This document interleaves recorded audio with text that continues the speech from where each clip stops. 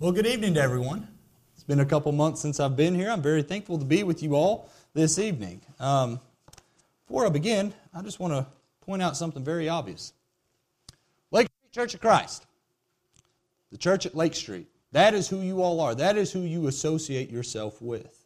Like I am at the church at Overland Church of Christ, and my parents are at Fayette Church of Christ, we are all each a part of an individual body. In your all's cases, you are part of the Lake Street Church of Christ. If you have been baptized for the remission of your sins and discussed with the group here to be a member here, you are a part of this local group.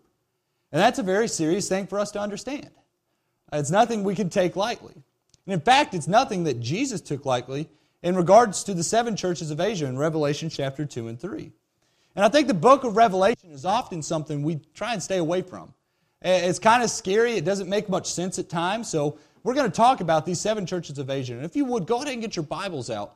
If you have them with you, and turn over to Revelation chapter 1. That's where we're going to be spending the majority of the lesson is in Revelation chapter 2 and 3. But we're going to start in chapter 1 in just a moment. But I think it's very important that we understand that we have a lot to learn from the book of Revelation. It's actually described as apocalyptic writing style, and that means it's things to come, and the language is oftentimes in code of some kind. This is specifically called out. It says this book is written in signs and symbols. But this book is addressed to the 7 churches of Asia because the Roman government is going to be coming down on them in such a way that they're going to face persecution and even death because of their beliefs. And these are the things that Jesus wanted the churches there to know. But what's also important for us to notice is that each church has its own personality. I've been luckily and fortunate enough to be in over 15 different congregations in the last 4 months, maybe even more than that. None of them are the same. All different people, obviously, all different personalities. And it's the same way with these 7 churches of Asia. And we have a lot to learn from that. And we have to make sure we look into God's Word to see what we have to remember this is Jesus' words to these churches on the things they need to work on. So therefore, of these 7 churches and these 7 different personalities, it's safe to assume we can find our local congregation in one of these. And it's important as members of a local church, I have Overland Church of Christ and here at Lake Street, that as we go through these 7 churches, we look and try and find ourselves. That way we can continue to grow. And I say that for one reason. Of these 7 churches, there's one thing we can take away. We'll get to the map in just a second. The church are people, and people have problems. Right? There's no getting away from that. Sid Latham, when he started preaching at Fayette Church of Christ, I think that was one of the first sermons he preached. Just common sense. We all have our own problems, and it's no surprise that those get rolled over into the church. But I think just saying that and not addressing the root of the problem and asking the question, what will we do to fix those problems, is what we ought to do. So by going through these 7 churches of Asia, I hope we can see not only ourselves but our local group as we go through these. But before we do that as well, go ahead and read with me Revelation chapter 1, starting in verse 1. The revelation of Jesus Christ, which God gave Him to show to His bondservants, the things which must soon take place, and He sent and communicated it by His angel to His bondservant John, who testified to the Word of God and to the testimony of Jesus Christ, even to all that He saw. Blessed is he who reads, and those who hear the words of the prophecy, and heed the things which are written in it, for the time is near. Pause right there. One thing that we also have to keep in mind as we go through this, the time is near. This is the kind of language he's using, saying it's going to get tough. It's going to be hard for you all. You all are going to face persecution. Jump down to verse 8. I am the Alpha and the Omega, says the Lord God, who is and who was and who is to come, the Almighty. Verse 9. I, John, your brother and fellow partaker in the tribulation and kingdom and perseverance which are in Jesus, was on the island called Patmos because of the word of God and the testimony. So the island of Patmos, as you can see behind me, is located on that black dot. That is where John was being inspired by the Holy Spirit and Jesus Christ to write to these 7 churches of Asia. And it's a very encouraging thing to know.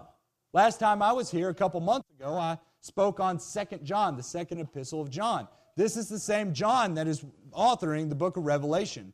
He wrote 1st, 2nd, and 3rd John, and also the Gospel of John. This is the same guy. But ultimately, we cannot get away from the fact that it is Jesus. These are the words of Jesus to these brethren here at these 7 churches. So without further ado, let's jump right in. Let's look at Ephesians chapter 2, verses 1 through 7. We know that Ephesus was located in the western part of Asia. So this would mean two things. It was a port. Number one, it was a port city. And being a port city, there are two big things that would come into the church. Number one would be religion. Religion would be coming in and out, in and out, and in and out because of the second thing that's coming through the port cities is commercial trade. Because of those two things, Ephesians, the Ephesus brethren, had a lot of things coming in and out that they had to put up with. And this was the same group that Paul spent 2 or 3 years with and labored night and day with on his third journey. Acts chapter 20 and verse 31. He says, therefore, be on the alert, remembering that night and day, for a period of 3 years, I did not cease to admonish each one with tears. Paul had a special love for these brethren. 1 Timothy chapter 1, verse 3. As I urge you upon my departure from Macedonia, remain on at Ephesus so that you may instruct certain men not to teach strange doctrines. Of course, this is coming from the book of Timothy that Paul the apostle wrote to the young evangelist Timothy. Not once, but twice he wrote to Timothy to stay in Ephesus to put up with false teachers. So of these 7 churches, Ephesus is probably one of the ones that's been along the most, and we have more evidence to go back to the book of Acts and refer to the church at Ephesus. And it's a very interesting group. At this time, by the time John was able to write to them, more than likely, this church was in its 2nd or 3rd generation of Christians. Well, hang on to that thought for just a second and jump with me in Revelation chapter 2 and verse 1. Revelation chapter 2 and verse 1. To the angel of the church in Ephesus write, the one who holds the 7 stars in his right hand, the one who walks among the 7 golden lampstands, says this, I know your deeds and your toil and perseverance, and that you cannot tolerate evil men. And you put to the test those who call themselves apostles, and they are not. And you found them to be false. And you have perseverance and have endured for my name's sake, and have not grown weary. So the first thing I want to notice is from verse 1. Keep this thought on your back of the head as we go through Ephesians. Ephesus was one of the first cities that had lamps in the streets that were lit up as you walk down the cities. Hold on to that thought for just a second, and let's take some practical examples from verses 2 and 3. Number 1, the recognition of apostate teaching. The Ephesus brethren here had a recognition of apostate teaching when it would come into the church. And they understood the truth well enough that they knew when a false teacher was in their midst. And this can only come from studying the truth. I don't know if any of you all have met any of the U.S. money changers, but one of the things they do in their training, they don't come up and they don't have to study all the counterfeit bills. What they got to do is study the actual $100 bill, their actual $5 bill. That way, if any counterfeit bill comes in, they know exactly that, or they know that it's not the real bill, and they throw it out. Well, it's the same thing in regards to us in the teaching. We have to know the Word well enough. That way, when apostate or false teaching comes in, we're able to throw it out. And that's only going to come through studying the Bible and learning more about it. And we have to understand that. And as members of the Lord's body, we're called to know the Bible that well. And I don't know if this congregation here or even in the past, or if you've ever been at a congregation that's had to deal with false teachers. It's very wearisome. It's very tiring. With that thought in mind, it makes sense what he says in verse 3.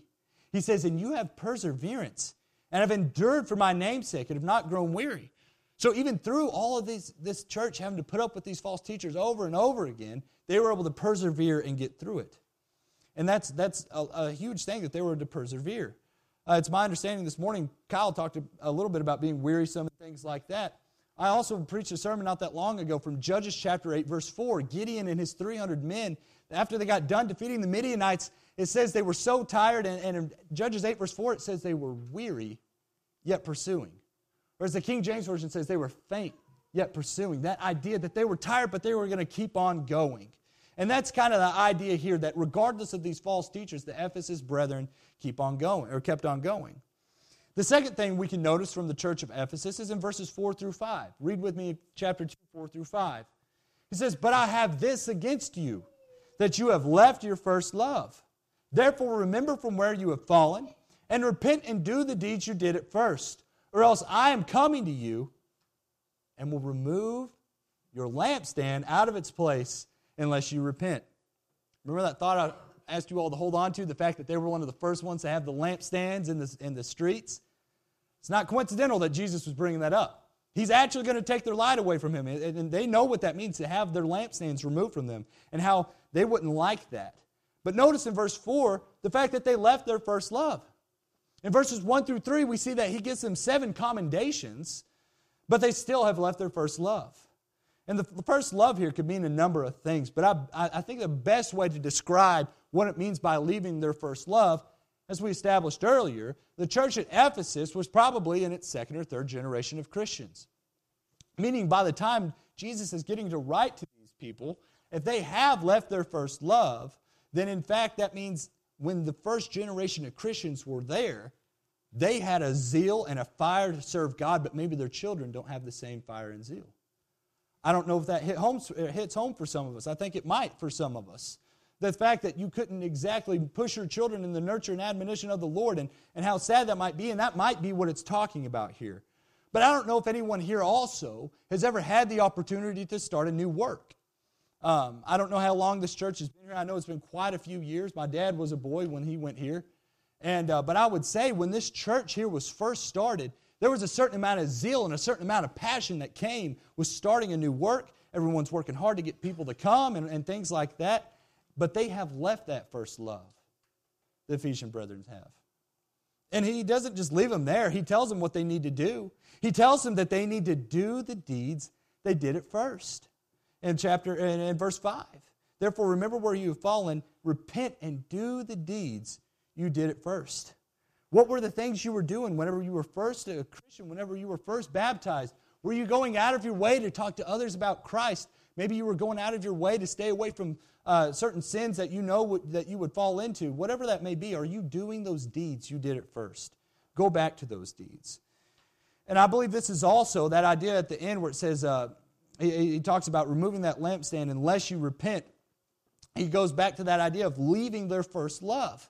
Paul writes to the Galatian brethren, in Galatians 1, 6 through 9, he says to them, I'm amazed that you are so quickly deserting him who called you by the grace of Christ for a different gospel, which is really not another. Only there are some who are disturbing you and want to distort the gospel of Christ. But even if we or an angel from heaven should preach to you a gospel contrary to what we have preached to you, he is to be accursed. But he says he is amazed at how quickly they have deserted the work there. And how sad that truly is. And the Ephesian brethren truly needed to get back on the right path. They needed to repent like Jesus was admonishing them to. And this is just a picture of the ruins of Ephesus. For each church, I'm going to show you all the ruins of it. Each one of these towns was leveled like Jesus said they would be because of the Roman government. This is just the church at Ephesus eventually. The next church we get to is Smyrna in Revelation 2, verses 8 through 11. Smyrna was located about 30 to 40 miles north of Ephesus. As you can see, we're working our way around in a circle. And this is the only mention of this church in the New Testament. And it's actually a very interesting church because we know that this one in particular didn't have anything wrong with it necessarily that Jesus specifically called out.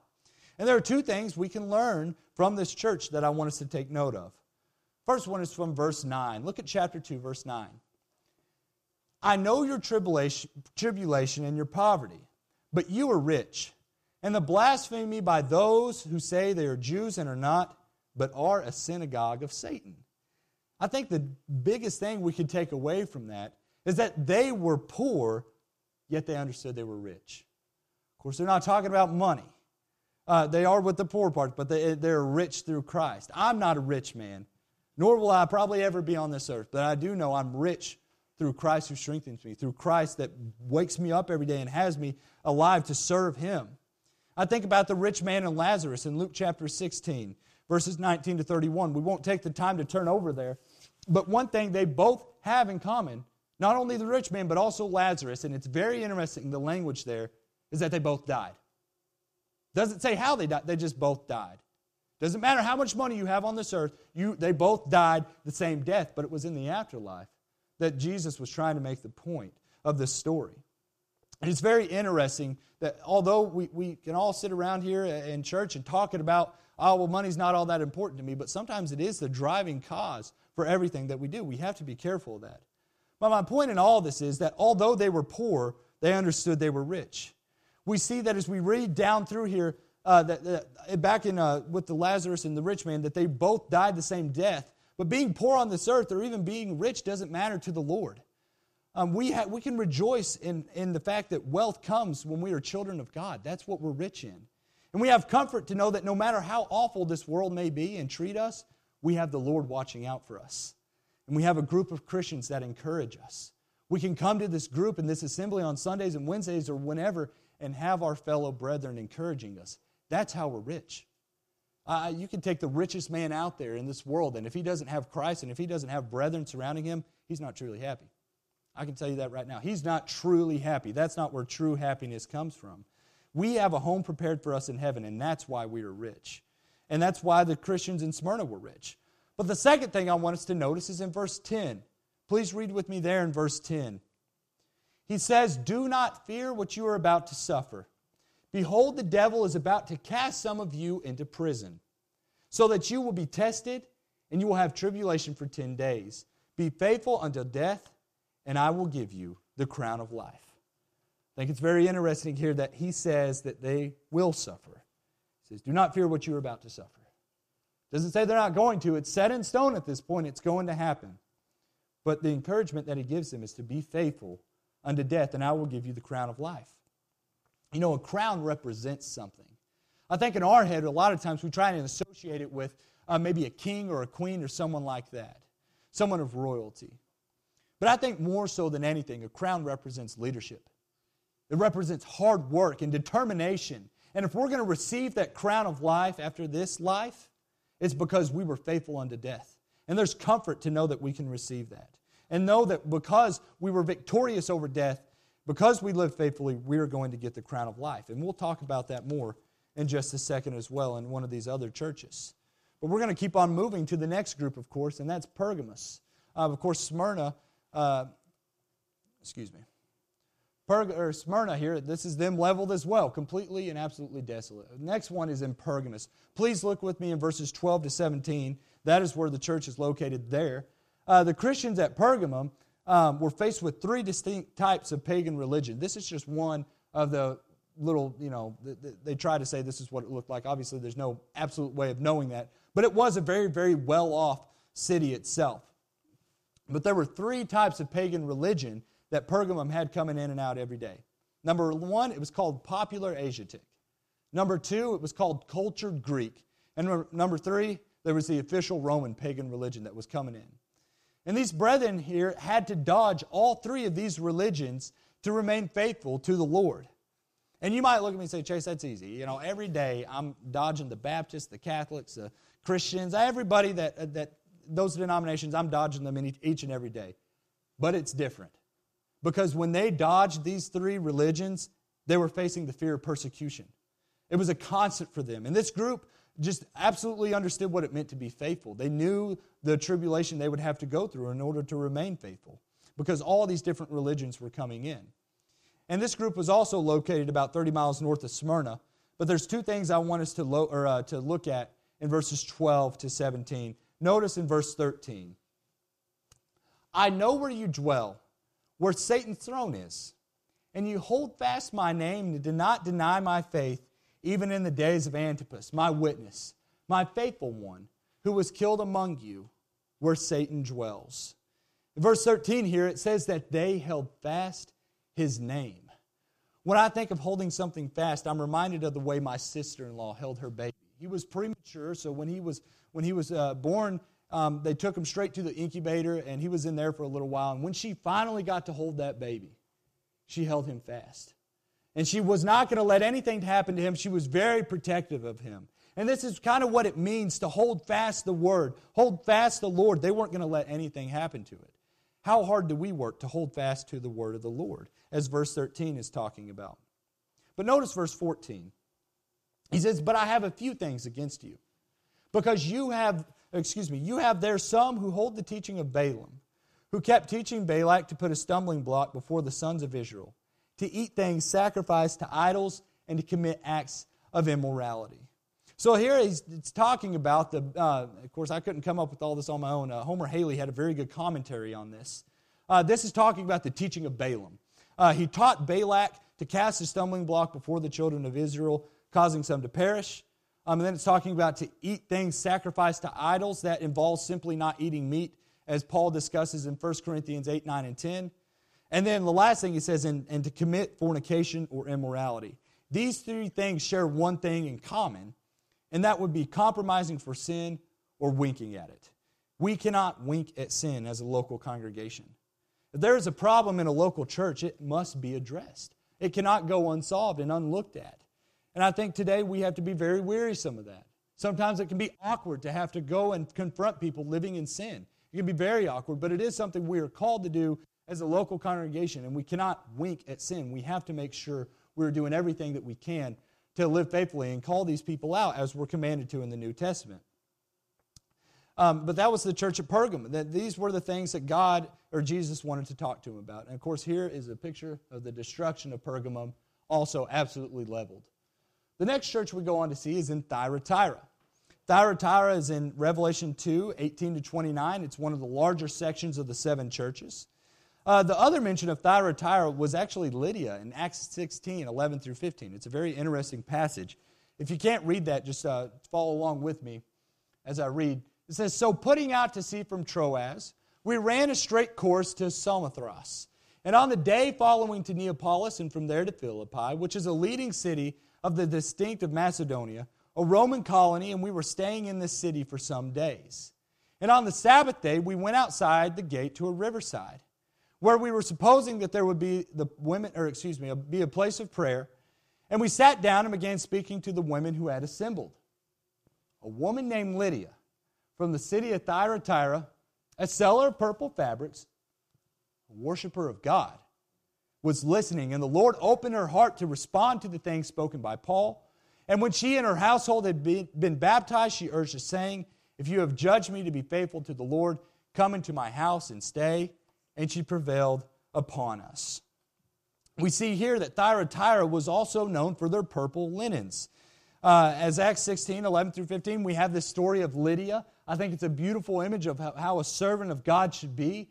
It says that not only was she the seller of fabric, she was a worshiper of God. She was listening. And when she learned about the gospel, it says, and when she and her household had been baptized, she urged us, saying she wanted them to stay with them. But it just goes to show that she wasn't going to stop at anything. She shared that good news with her family. And obviously, it doesn't make any mention of her children being infants. All of her family were of the age of accountability because all of them were baptized. And how wonderful that truly is. But as we go through about Thyatira, I'd imagine and hope that more people are like Lydia at the church in Thyatira. Here was Thyatira's destruction. We'll get to that in just a second. But I want us to notice 3 things from the church at Thyatira. The first one starts in verse 19. Chapter 2, verse 19. He says, "I know your deeds, and your love, and faith, and service, and perseverance, and that your deeds of late are greater than at first." The first thing I want us to notice is the confidence in the Lord's knowledge. Just like the Lord knows our hearts, and we'll talk about that in a second, He also knows the problems we face. But He also knows the deeds that we do. He commends them for the deeds that they're doing. But what are the deeds we're doing right now? Are they commendable? What are they reflect about us as individuals? I just think that idea that God knows those deeds is very, very comforting. The next thing I want us to see is in verses 20 to 23. Pick up with me there in verse 20. He says, "But I have this against you, that you tolerate the woman Jezebel, who calls herself a prophetess, and she teaches and leads my bondservants astray, so that they commit acts of immorality and eat things sacrificed to idols. And I gave her time to repent, and she does not want to repent of her immorality. Behold, I will throw her on a bed of sickness, and those who commit adultery with her into great tribulation, unless they repent of her deeds." But notice verse 23. "And I will kill her children with pestilence, and all the churches will know that I am He who searches the minds and hearts, and I will give to each one of you according to your deeds." I think it's very interesting here, the language that he uses here. The Lord wants them to turn away from these things in verses 20 to 22, but verse 23 says that I am He who searches the minds and the hearts. You know, searching for something is much more than just merely looking. Searching means you're going digging and you're looking into as deep as you can go. And God is doing the same thing with our hearts as we sit right now. He is searching through our hearts, and as He's doing so, what is He going to find? Is He going to find nothing but immoral thoughts and impure thoughts and maybe things that aren't of this or of this assembly? We're thinking of the things of the world. Or is He going to find us focusing on the assembly? Is He going to find us thinking on spiritual things at all times? Because the Lord is searching our hearts and our minds right now. We have to keep it on the forefront of our minds about what He's going to find. And the response that He gives to Thyatira in regards to that is interesting. Look at 24 and 25. He says, "But I say to you, the rest who are in Thyatira, why do you not hold his teaching? What have you known who have you not known the deep things of Satan, as they call them? I place no other burden on you. Nevertheless, what you have, hold fast until I come." Again, there's that idea of holding fast. We must stay faithful unto death, and the world would have us to believe otherwise. The world would have us to believe Revelation chapter 2 and verse 10 and other passages like that don't really mean anything. Once you're saved, you're always saved. Different things like that, that's not what we're taught. We are to be faithful unto death. We are to do everything we can to remain faithful to the Lord and go through great extremes in order to do that. And we need to make sure we're doing that. And we can learn a lot from the group there at Thyatira. The next group I want us to notice is Sardis. In Revelation chapter 3, 1 through 6. Look at chapter 3, 1 through 6. This group would have lived in a very rich town and a very good capital. There are three things I want us to observe from this church in particular as well. Number one, starting in verse 1. "To the angel of the church in Sardis write, He who has the seven spirits of God and the seven stars says this, I know your deeds, that you have a name, that you are alive, but you are dead. Wake up and strengthen the things that remain, which were about to die. For I have not found your deeds completed in the sight of my God." Number one, he tells them to do is to wake up. They may look alive, but they are dead. And as Christians, we get into this habit of looking nice and pretty spiritually, and we look all good as we walk through the buildings, but on the inside, we're bad off. We're disgusting. We don't look good at all. We cannot stop. Sometimes Christians get to the age, or sometimes they've been a Christian for so long that they believe they know everything there is to know about the Bible. Chase, I already know all about baptism, and I know everything I need to know. I know all the basics. And although we might not believe and think that way, and that might not be what we're outwardly showing, it might be what's going on the inside. And if you are in that situation or in that case, I would like to direct your attention to Galatians chapter 5. Go ahead and turn over to Galatians chapter 5. Put your markers on Revelation, however. And we're going to spend just a moment in Galatians 5. We're going to talk on this idea of I've already know everything I need to know, don't need to know anything else.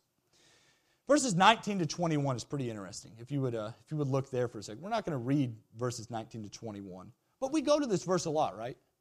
It has the works of the flesh. We'd like to point out different sins we might be involved in or others might be involved in. And it's a good set of verses to look at for that kind of thing. Because it does tell us directly that if we practice such things, we will not inherit the kingdom of God. Great list, we need to look at it. But we take it out of context sometimes. I think we just leave it there at verse 21. Look at verse 22. He says, "But the fruit of the Spirit is love, joy, peace, patience, kindness, goodness, faithfulness, gentleness, self-control. Against such things there is no law. Now those who belong to Christ Jesus have crucified the flesh with its passions and its desires." Verses 19 through 21, brethren, we call it the works of the flesh. But what does Paul say to them in verse 24? If you have been crucified, or if you have belonged to Christ, you have crucified those things of the flesh. Those are gone. And in verses 22 to 23, it says, "But the fruit of the Spirit is love. It's joy, peace, patience." And he gives us a list of all these kinds of things that we can work with. I don't know about you all. I have a lot of these things I need to work on. Every one of them are things I need to work on, and I'm going to have to work on for the rest of my life. But what's also interesting here, when I was going up through Bible class as a kid, we'd get and the teacher would decorate the door, and she would have the fruits of the Spirit. You know, on an apple, she would have like goodness, and then on the orange, she'd have faithfulness, and another one, you know, on the pear, she'd have self-control. Well, look at verse 22. It says, "But the fruit of the Spirit." That's singular. In order to have the fruit of the Spirit, we have to have all of those things. We can't just pick and choose which one of these we want to apply to our lives. We have to have each and every one of them in our lives. And we need to strive to do that. So if you're in the position where you think maybe you've learned all that you can learn from, I don't think you can look at this list and tell me you're perfect in each and every one of these categories, because there are many things we can all work on each and every day. And we need to make sure we're going to do that. We must grow in all of these things. And go ahead and turn back over to Revelation chapter 3. And there's a couple more things I want us to notice at the church of Sardis. Revelation 3, look at verse 3. He says, "So remember what you have received and heard, and keep it, and repent. Therefore, if you do not wake up, I will come like a thief, and you will not know at what hour I will come to you." Of course, this is something that we've heard a lot. Jesus not only uses it on multiple occasions through the Gospels, but Peter uses it in his epistle as well. This idea of Jesus coming like a thief in the night. And of course, what this means is, if Jesus is going to come like a thief in the night, if we knew when the thief was coming, we'd be ready. We would be ready to put up a fight or call the cops or whatever be it. But Jesus is coming like a thief in the night. We're not going to know when He's coming. Therefore, we need to be prepared always for Him to come back. Verses 4 through 5, he says, "But you have a few people in Sardis who have not soiled their garments, and they will walk with me in white, for they are worthy. He who overcomes will thus be clothed in white garments, and I will not erase his name from the book of life, and I will confess his name before my Father and before His angels." Brethren, that's comforting. That's very, very comforting. The Lord will save the ones who are faithful.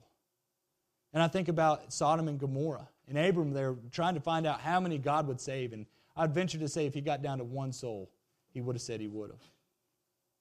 But this is such a comforting fact. When we are baptized, it's very important for us to realize that our name is added to the book of life. But it's possible for it to be erased. And we have to think about that. We have to take serious note of that. Is our name erased from the book as we stand right now? But the book of life is a big thing for us to understand. And that idea, not only the book of life, but receiving the crown of life if we are faithful. This is all imagery for us to be faithful and remain faithful unto death. And this is what Jesus is trying to stretch across to these members at the church at Sardis. And of course, Sardis as well. Here's a picture of their destruction there shortly after. Okay, and the next group is Philadelphia. It's the sixth group there that's talked about. It's about I think 30 to 40 miles southwest of Sardis. And it's a very interesting group as well. Of course, Philadelphia meaning the brother of love.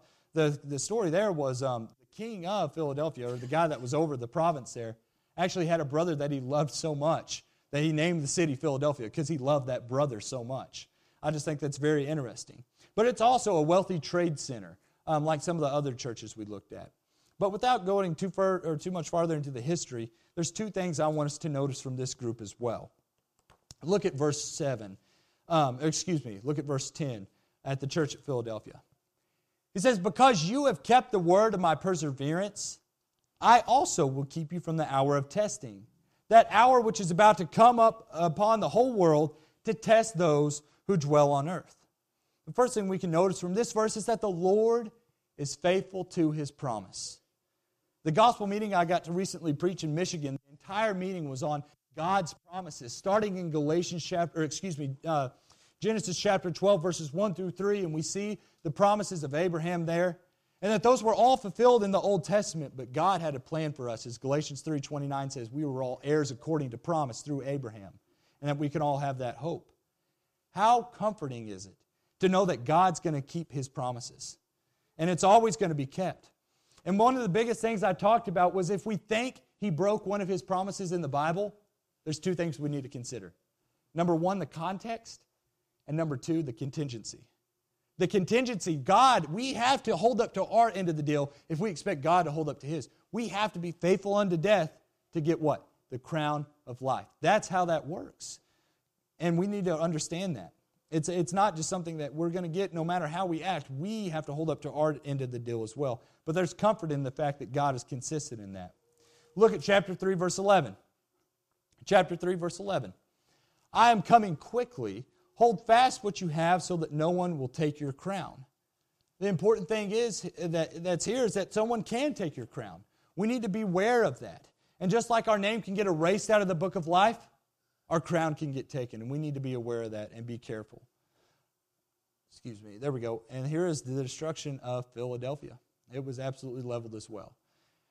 All right, and the next group we see is in Laodicea. It's also a little bit further south of Philadelphia, and it's a very interesting group as well. This is where we get the imagery and the language of being lukewarm or hot or cold. Go ahead and look with me, starting in verse 14 of Revelation 3. He says, "To the angel of the church in Laodicea write, the Amen and the faithful and true witness, the beginning of the creation of God, says this, I know your deeds, that you are neither cold nor hot. I wish that you were cold or hot. So because you are lukewarm and neither hot nor cold, I will spit you out of my mouth.